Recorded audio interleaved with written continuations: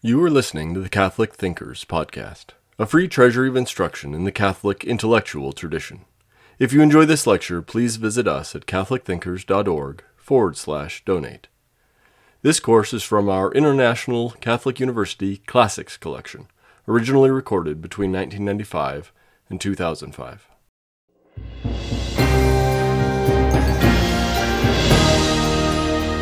In 1900, the Catholic Church in the United States was still officially a missionary territory, and certainly no one would have looked to the United States for any kind of intellectual, theological leadership in the church. Same would, of course, have been true of the country in general. The country was barely 100 years old.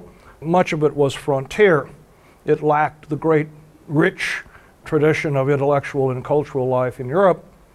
And yet the United States would play a somewhat secondary, but at the same time interesting, role in the whole modernist crisis.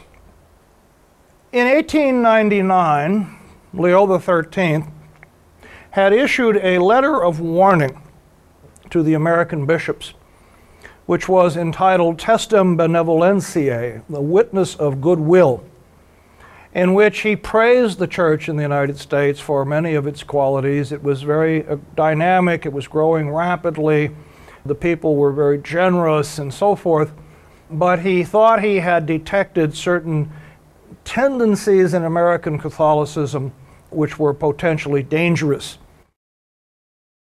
Exalting, for example, he said, the active over the contemplative life, meaning the idea that going out, making converts, establishing parishes, establishing schools, engaging in feverish activity was what was really important, and perhaps neglecting the idea of prayer, of meditation, of penance, everything that was associated with traditional monastic life, for example. Could you have a vibrant Catholicism in which the contemplative element was slighted? Did not that become mere activism? That was one thing. Another thing was, as the Pope noted, a tendency to exalt the American political system as being superior to all others and as being the one political system that should be followed everywhere. And in particular, he had in mind there the constitutional principle of the separation of church and state. He didn't say that that principle was invalid, he didn't say that it was wrong, but he said it could not be taken as the perfect system which was to be followed everywhere. The letter of warning which Leo issued was prompted primarily, it seems, by a book which had been published a couple of years before, first in America, then in French translation, which is how the Vatican saw it, The Life of Father Hecker, it was called, by a priest named Walter Elliott. Father Hecker was an American born as a Protestant who had had some rather interesting experiences. He had spent some time in New England on one of those sort of experimental communal farms that high-minded individuals of that period were always trying, some way of overcoming individualism and the spirit of competitiveness by a spirit of cooperation. Hecker had become disillusioned both with Protestantism and with this whole communal idea. He entered the Catholic Church. He first became a Redemptorist priest, then felt that the old world ways of the Redemptorists were an impediment to apostolic work in the United States, and so eventually got permission to found his own religious community, the Congregation of St. Paul, ordinarily called the Paulists. Hecker's Paulists managed within a generation or so to attract something of an elite. A really disproportionate number of the early Paulists were converts, as was Hecker himself, and a disproportionate number came from rather prominent families, and a disproportionate number were graduates of elite universities like Harvard. And so it looked as though the Paulist experiment was going to be successful, perhaps, in bridging the gulf between Catholicism and American culture. Hecker believed that one of the obstacles to the growth of the church in America, or the acceptance of the church in America, was its foreign look. Well, to begin with, of course, most American Catholics of that time were foreigners. They were immigrants. So that anti-Catholicism was sometimes called nativism, which meant standing up for those born in America as against the immigrants. But there were other things about it as well. He thought that much of the appearance of the church, the style of architecture, the vestments that priests wore, the way nuns dressed, had a kind of a foreign European medieval look about it. The Mass was in Latin. Catholic thinkers used an unfamiliar terminology, theological and philosophical terms, which Americans didn't really understand, and so forth. Now, Hecker was not very clear on how far he thought the church ought to go in adapting to American culture, but he was clear on the fact that it should do so. For example, he wasn't campaigning that the liturgy should be celebrated in English, or that, for example, traditional religious garb should be discarded, but at the same time probably thought that something like that would be a good thing. More important than that, I think, he was attempting to restate Catholic belief in terms which he thought would be more immediately accessible to Americans, which meant, among other things, not using a lot of technical terminology that would come from Thomas Aquinas, trying to identify certain things in American culture which he thought resonated with Catholicism. For example, he thought that Americans were by nature optimistic, and classical Protestantism, like Calvinism, was very pessimistic, human depravity. And he said, well, you see, by contrast, the Catholic Church also is an optimistic religion. And so he was attempting to get Americans to see that. The biography of Hecker, especially the French edition of it, tended to somewhat exaggerate these tendencies, and this seems to have been what alarmed the Vatican and led to the warning that was issued by Leo XIII in 1899. Now, it should be noted that where Americanism itself is concerned, and Leo uses that term, there are no matters of doctrine. Nobody's questioning any of the teachings of the church. And in fact, it's somewhat difficult to get a grasp on what the issues really are, because it tends to be a matter of emphasis, or it tends to be a matter of certain types of rhetoric or certain types of words. And in some respects, the whole thing begins to evaporate as you try to get a grip on it. Whom was Leo XIII referring to? Well, Hecker was dead by this time, and it was understood that the letter was a kind of rebuke, actually, to certain prominent members of the hierarchy. The most notable was Archbishop John Ireland of St. Paul, Minnesota. There was Bishop John Lancaster Spalding of Peoria, Illinois. There was Bishop John Keene, who at that time was the rector of the North American College in Rome. They were, for the most part, you might say, protected by Cardinal James Gibbons of Baltimore, the only American cardinal, who wasn't perhaps fully in line with them on everything, but at the same time tended to support them. And Ireland and Keene in particular were enthusiastic Americanists. They were very much in favor of American culture. They thought America was the greatest nation in the world. They thought Americans had discovered things which others didn't know about. They thought that Europe was a decadent, dying society. The future belonged to America, and they were kind of enthusiastic boosters. The Catholic University of America had been founded in 1888 with these particular bishops as among the leading figures who established it. And from the beginning, the Catholic University of America harbored some of the more liberal tendencies in theology and philosophy of that era. Now, these again are matters of degree, but there was a cautious interest, for example, in the new biblical criticism. There was a cautious interest in the doctrine of evolution. And despite the insistence of Leo XIII in 1880 that Thomas Aquinas was to be considered the preeminent Catholic philosopher and theologian, those who founded the Catholic University were somewhat slow to implement that because they weren't at all sure that Aquinas was fully relevant to the American experience. The Americanist controversy has often been dismissed as a storm in a teacup. Americanism has been called the phantom heresy. It clearly was not a heresy. On the other hand, I think that Leo XIII did have his finger on something. There was some reality there which he had noticed. And one of the things that one sees, particularly about Archbishop Ireland and Bishop Spalding, is their uncritical boosterism, that the way in which they sort of blinded themselves to almost any of the defects of American culture and seemed almost to judge the church entirely according to American culture without very much critical thinking.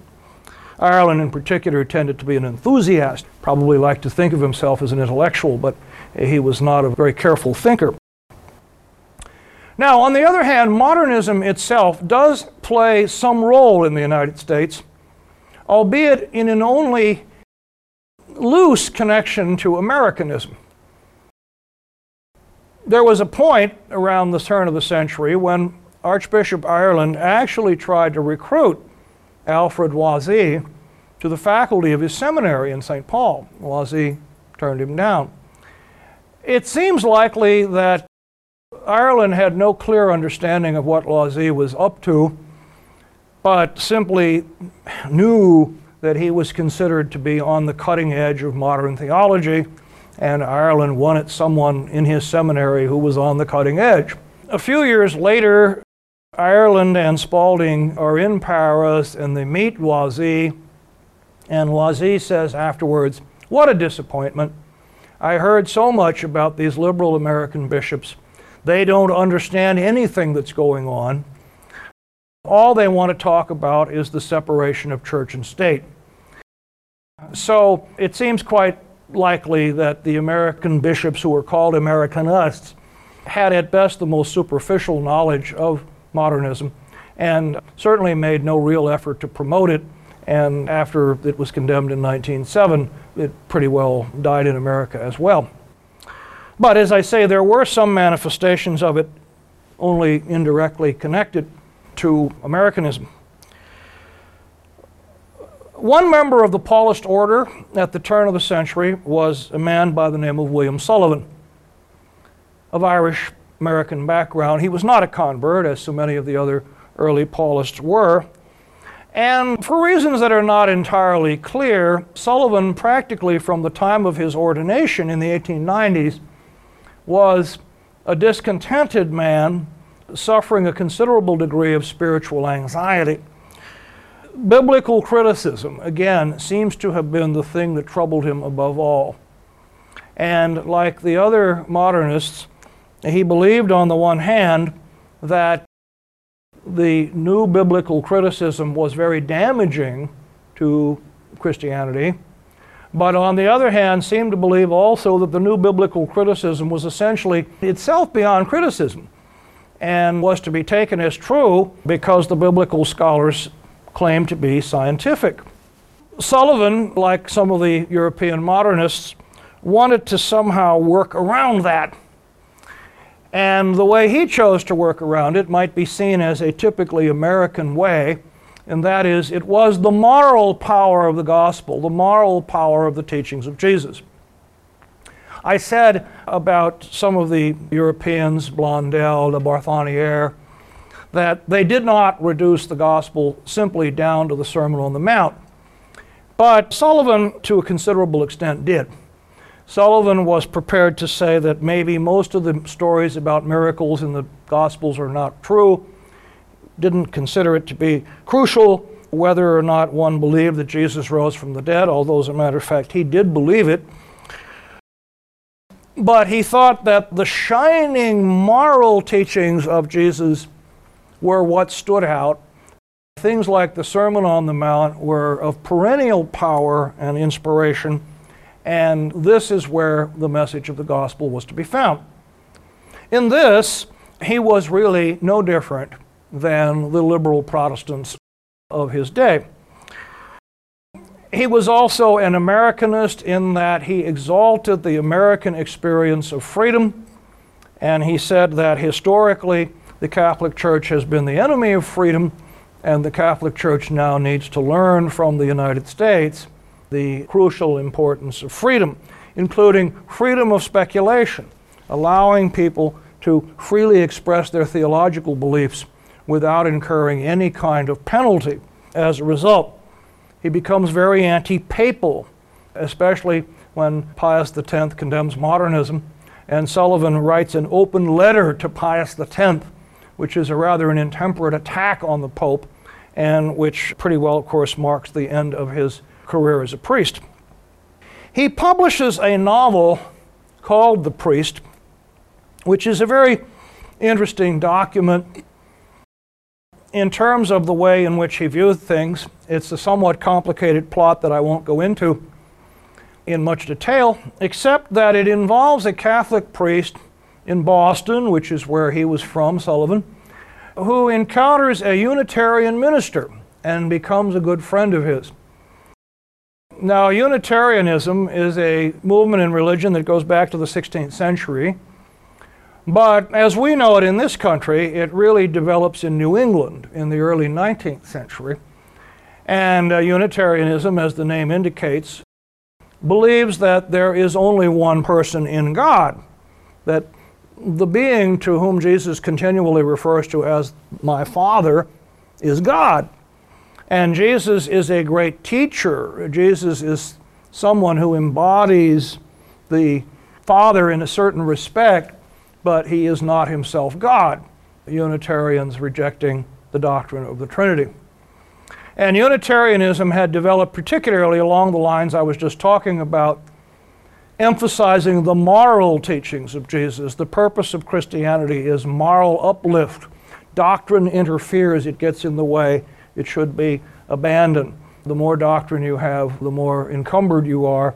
We don't need to worry about the historicity of the Gospels because, again, the shining words of Jesus come and speak to us across the centuries. So here we have in this novel the priest, the Catholic priest, who essentially becomes a Unitarian intellectually under the influence of this Unitarian minister, and in the end abandons his priesthood. And this is precisely what happened to Sullivan himself. He leaves the priesthood and becomes a Unitarian minister.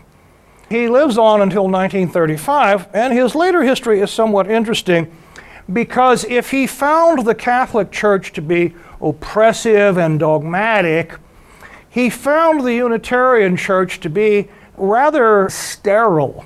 He thought that Unitarianism had reduced itself down to exhorting people to good behavior and sobriety and hard work and due consideration for the needy, but that it lacked all spiritual power, it lacked all spiritual depth. And he thought that Unitarianism needed a kind of a Catholic element in it. Spirituality, once again.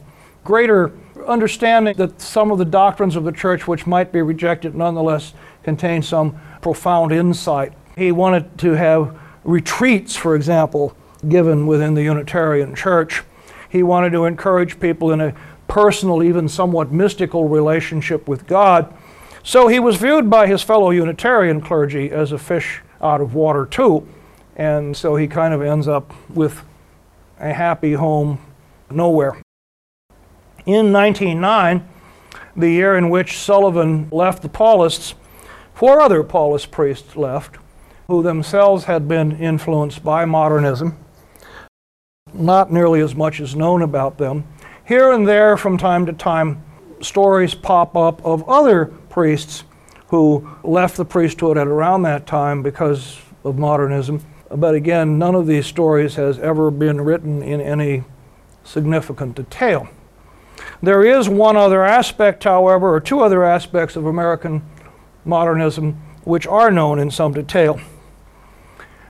One of them involves the seminary of the Archdiocese of New York, St. Joseph's at Yonkers, usually called Dunwoody. And in recent times, the Dunwoody Seminary has been considered to be one of the most orthodox in the United States. But interestingly enough, in the first decade of the 20th century, it was considered the most liberal. The faculty of the Dunwoody Seminary had been priests of the Sulpician order. The Sulpicians were an order that had been founded in France in the 17th century, primarily to train and educate priests. They had come to America in the 18th century. They were found in a number of places. There had been a number of Sulpician bishops in the United States. And as I say, their primary work was seminary education, and they were staffing the New York Seminary. And the little group of them who were there were quite interested in modernism, quite interested in what was going on the continent, quite interested in the new biblical criticism. They founded a magazine called the New York Review, in which they were attempting to make available to Americans what they saw as avant-garde European theology. Now, they were a little bit careful about it. They would not have published the most radical statements of someone like Loisy, but they did publish some things by Loisy, and they published articles about the modernists, expounding their ideas. And as I say, in particular, they showed an interest in the new biblical criticism. Well, the general of the Sulpicians, who was a Frenchman, rebuked them for this, and they left the Sulpician order and they joined the Archdiocese of New York as diocesan priests. And they were welcomed by the Archbishop of New York, John Farley, who would shortly thereafter become a cardinal.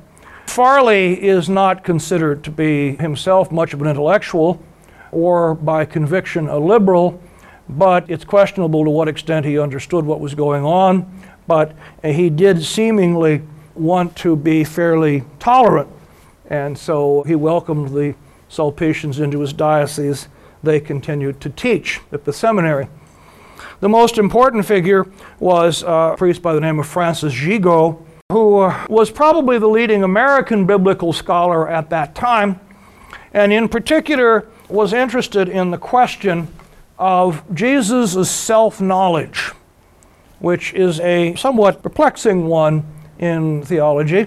If Jesus is both God and man, then, for example, at the moment of his birth, when he is an infant, does Jesus already have full, absolute, and infinite consciousness of everything, because after all, he's God?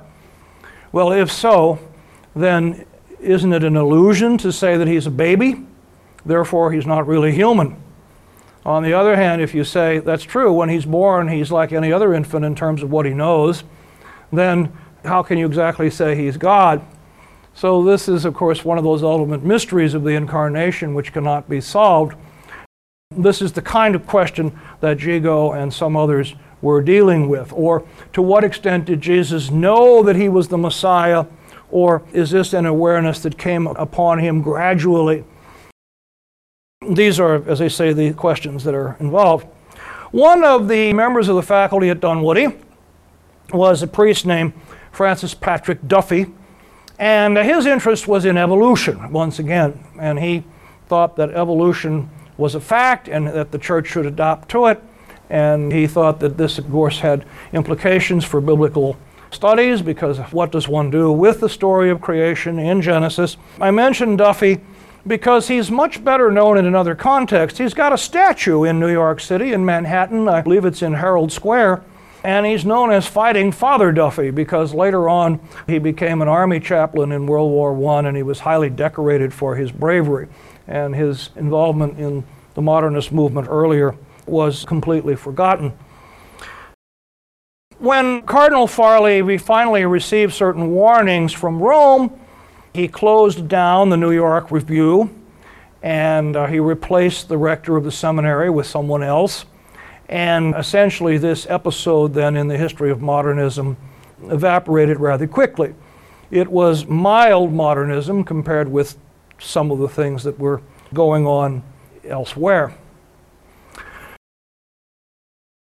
One other episode is a priest by the name of John Slattery, American-born New Yorker who joined an English religious order called the Mill Hill Fathers, and he was their superior in the United States.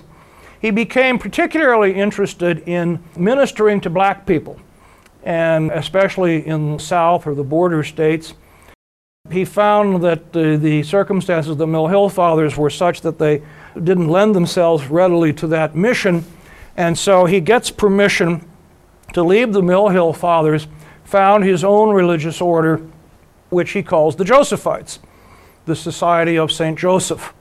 And they, of course, still exist to the present time. Slattery is their first general superior. Slattery, too, is influenced by the twin issues of biblical criticism and evolution, and these apparently are a source of considerable anxiety to Slattery. He begins to think more and more that the church is dishonest, the church is tyrannical, the church is attempting to suppress the search for truth, and Slattery then himself leaves the priesthood and basically leaves the church, and his later history is somewhat obscure. There was also a professor of biblical studies at the Catholic University, a Dutchman by the name of Henry Pols, who was forced to resign in the first decade of the 20th century because of his views about the Bible. And once again, the phenomenon of modernism in the United States was much milder than it was in Europe. Most of what the modernists in America thought and said was a derivation from Europe. The American modernists probably did not understand the full impact of what the modernists were doing in Europe. The modernists in Europe themselves were very few in number and somewhat marginal to the life of the church, and that was even more so in the United States. Modernism in the United States does take on a slightly different coloring, as I said, the coloring of Americanism, in which you have the American modernists continually invoking the experience of American freedom and taking civil freedom, that is to say, as a citizen, you have the right to say whatever you want, and applying it to the church, that someone in the church should have a right to say whatever they want, and that there should be no ecclesiastical censures of any kind. And those two things kind of merge into one another. William Sullivan, for example, and John Slattery kind of end up saying, well, it's true that Catholicism is utterly unsuited to American culture. Now, the principal condemnation of modernism occurs, as I've said several times, in 1907, and we'll be looking at that in some detail. But we might get a little bit ahead of the story here by talking about the aftermath of the condemnation. There's a standard view of modernism by liberal historians which view its condemnation as a terrible tragedy. These people say that here was original thinking. Here were some of the brightest Catholic intellectuals of modern times, struggling to bring the church into modern times, to reconcile the church with modern culture, modern intellectual life, the best of modern thought.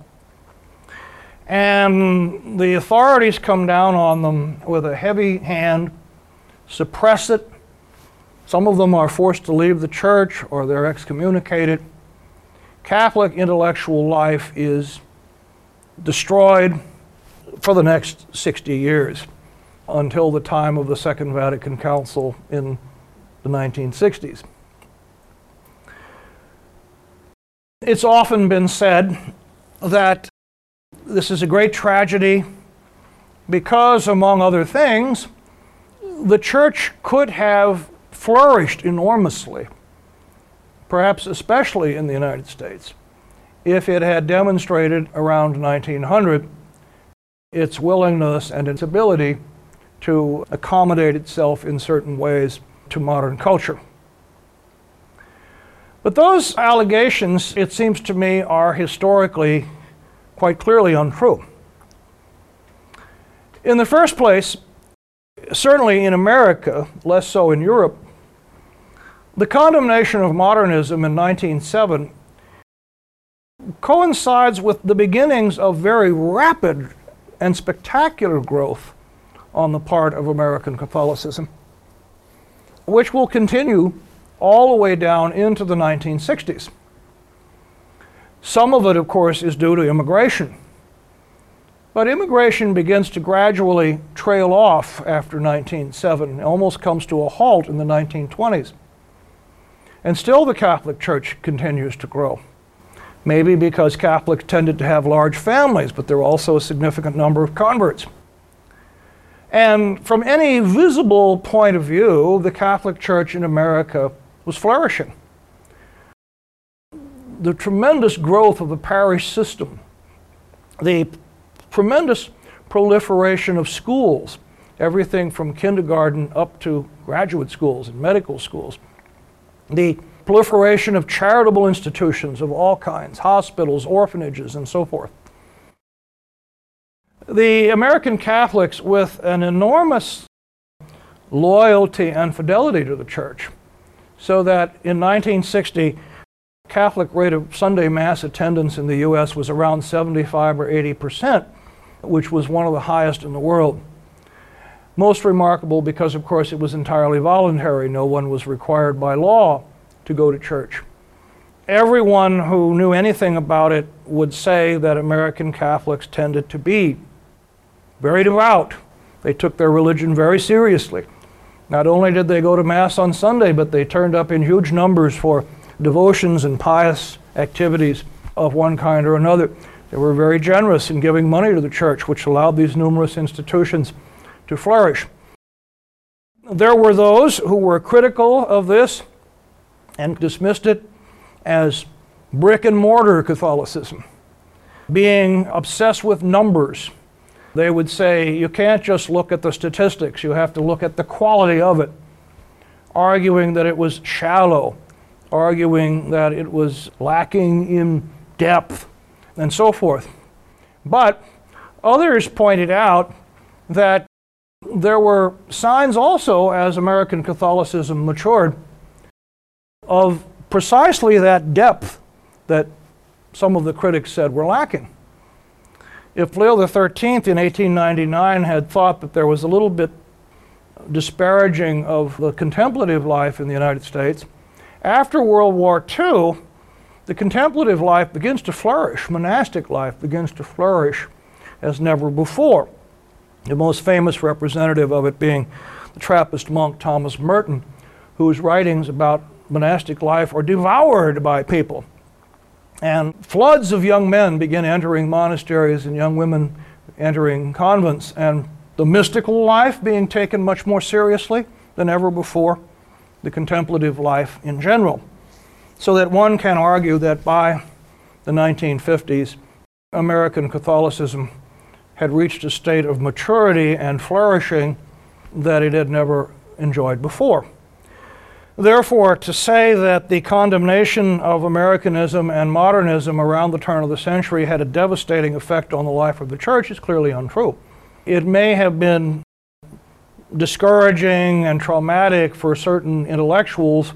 It scarcely touched the body of the church as a whole, and the claims of people like Hecker and Sullivan and others that we must make drastic adjustments to American life if we want the church to flourish proved to be untrue.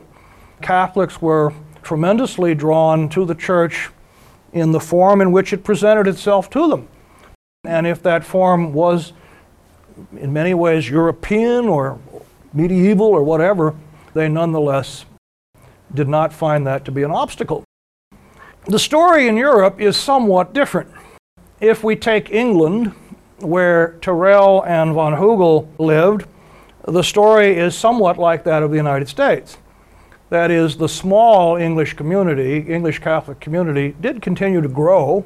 Catholics became increasingly respected and respectable in English life. Catholic institutions flourished, and there was considerable sign of what we might call religious maturity, as reflected, for example, in monastic life. So that there's no way of arguing that the condemnation of modernism had a blighting effect upon English Catholic life. Well, what about France, which was, of course, the home of modernism?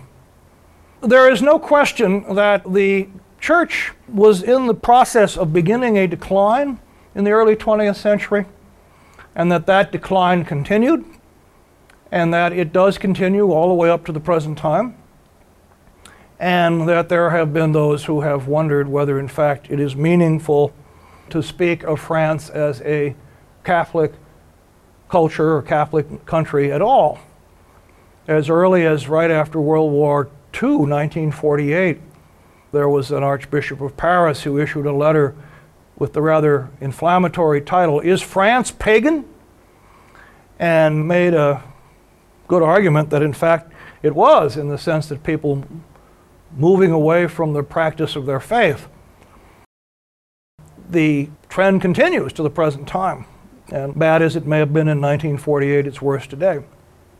I think it's totally unwarranted, however, to think that the condemnation of modernism was somehow responsible for this, or that had the church embraced modernism instead of condemning it, it would have reversed the trend. And I think that if we look at the experience of the United States and of England and contrast it with France, we get a clue to this. Obviously, if the condemnation of modernism was going to have such a devastating effect on the life of the church, it would have had such an effect in England and America as well.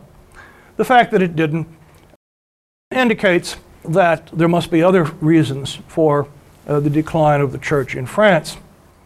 Now, I don't want to get into an involved analysis of what those reasons might be.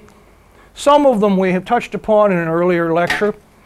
There is the polarization in French life coming down from the Revolution between the partisans of the Revolution, who tend to be secular and anti-clerical and skeptical and hostile to religion, and the partisans of the church, many of whom, not all, completely rejected modern society and were, in fact, monarchists of one kind or another.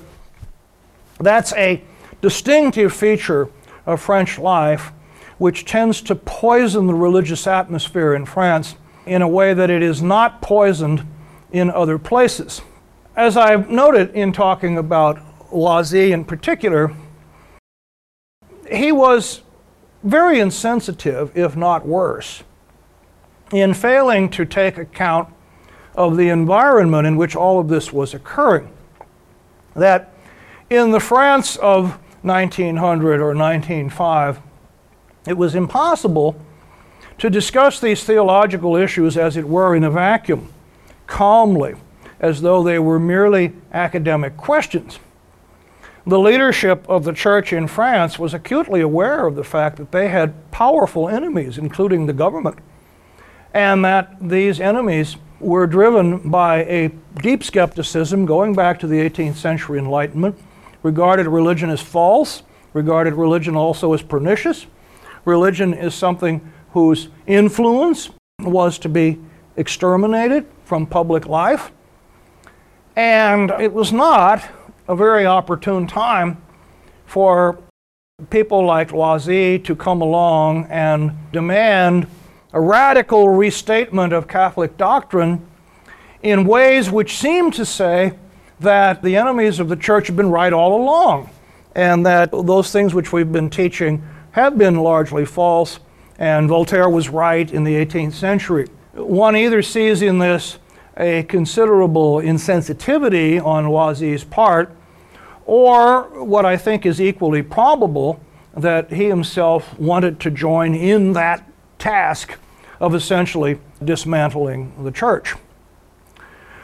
I mentioned Unitarianism in connection with William Sullivan. Somebody made the quip about Unitarianism. Well, there are a number of quips about it. One is Unitarians are people who believe in at most one God. And another quip is that it's not a quip, it's more or less a statement. Unitarianism is a feather bed for falling Christians, meaning that if you are in the process of losing your faith, instead of coming down hard and hitting the ground of skepticism and doubt, you can let yourself down easily by adopting a creed which is fairly vague, quite liberal, and allows you pretty much to believe as much or as little as you care to, and to still call yourself a Christian. The point about its being a featherbed is that it tends to be a transitional thing. Unitarianism can be seen maybe as one of the first manifestations of modern liberal Protestantism, as we have used that term here before, arguing that it begins with Friedrich Schleiermacher in the early 19th century. Liberal Protestantism, or for that matter, liberal Catholicism, or what is called Reformed Judaism, sees that there are all these skeptics and non-believers out there, and says, well, they doubt this or that of our teachings and doctrines, and maybe they have a point. Maybe some of these teachings and doctrines are in fact incredible. Maybe they are false.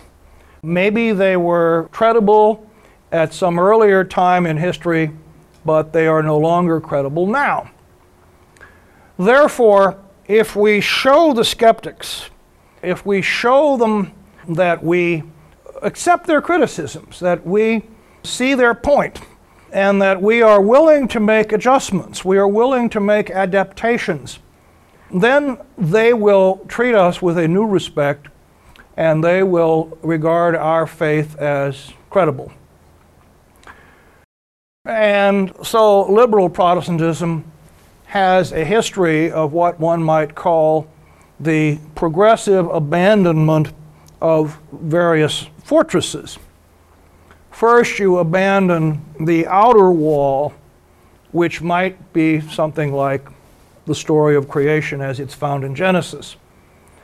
Then you abandon the next wall, which might be most of the miracles, and say, well, most of the miracles which are reported in the New Testament probably didn't occur, or at least didn't occur the way they're presented. For example, did Jesus really multiply loaves and fishes, or, as liberals like to say, did he touch people's hearts so they all took out the food which they had hid under their cloaks and they shared it?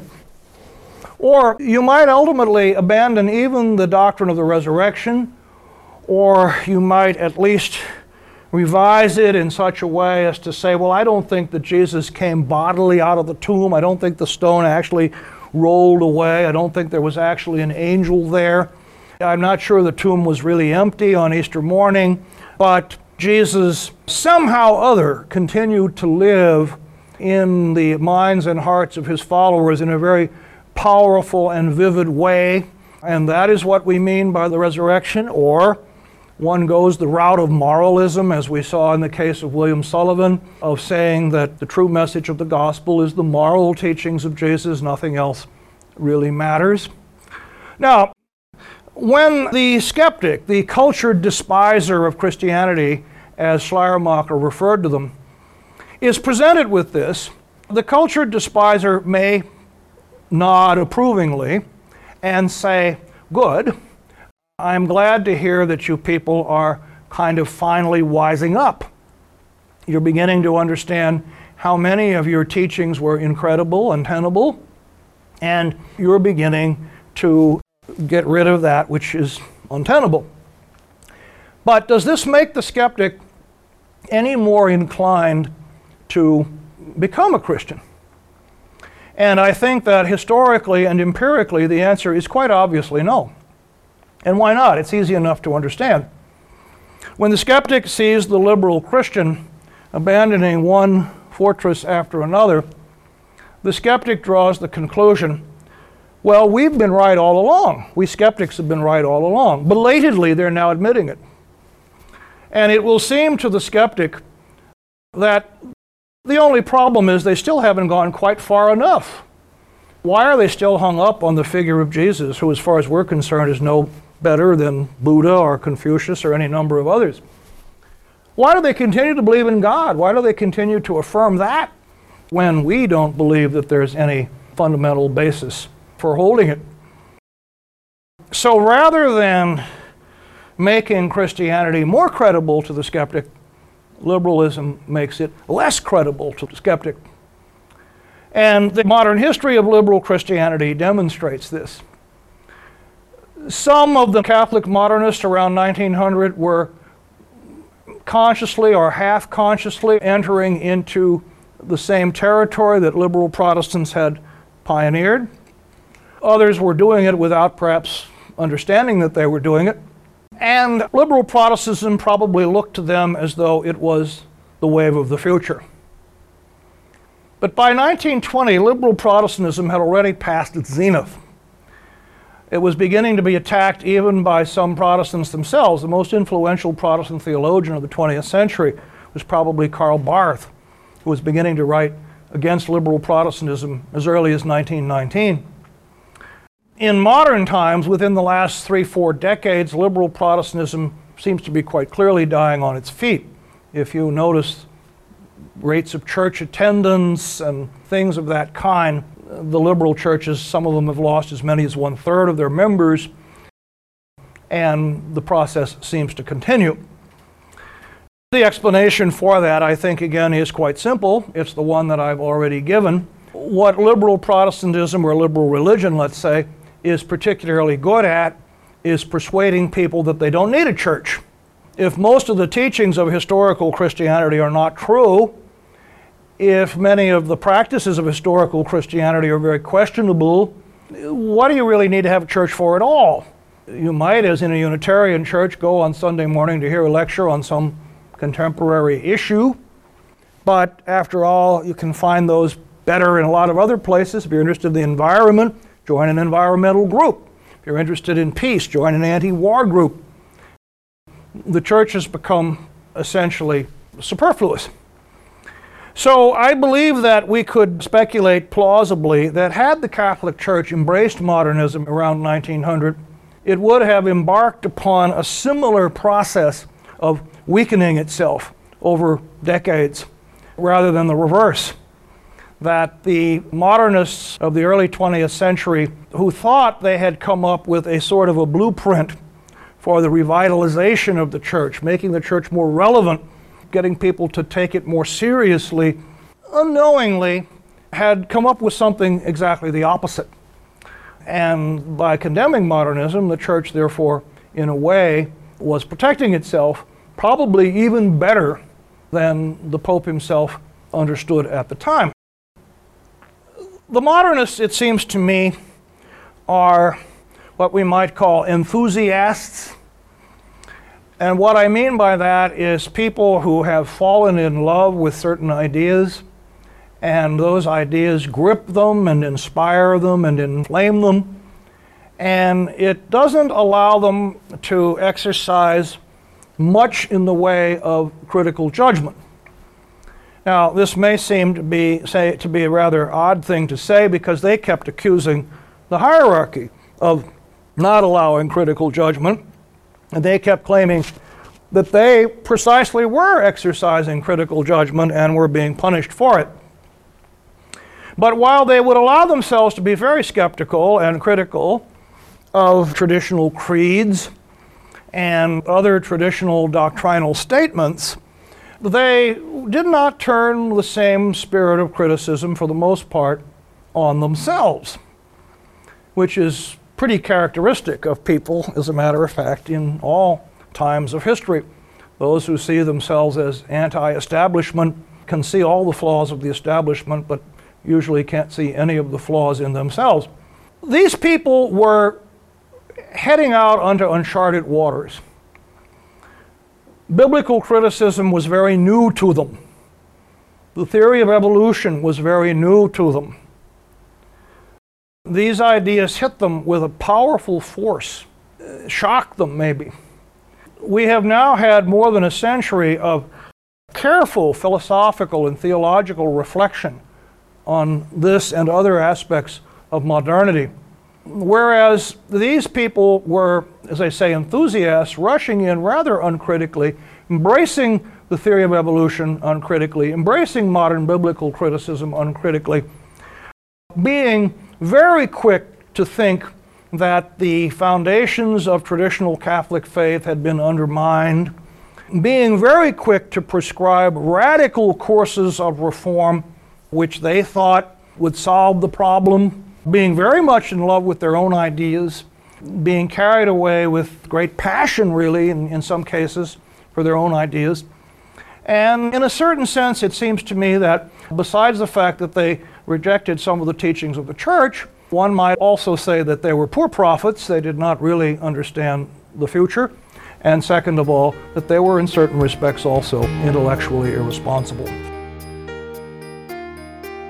We hope you enjoyed listening to Catholic Thinkers. Please visit us at catholicthinkers.org/donate to help us keep this content free.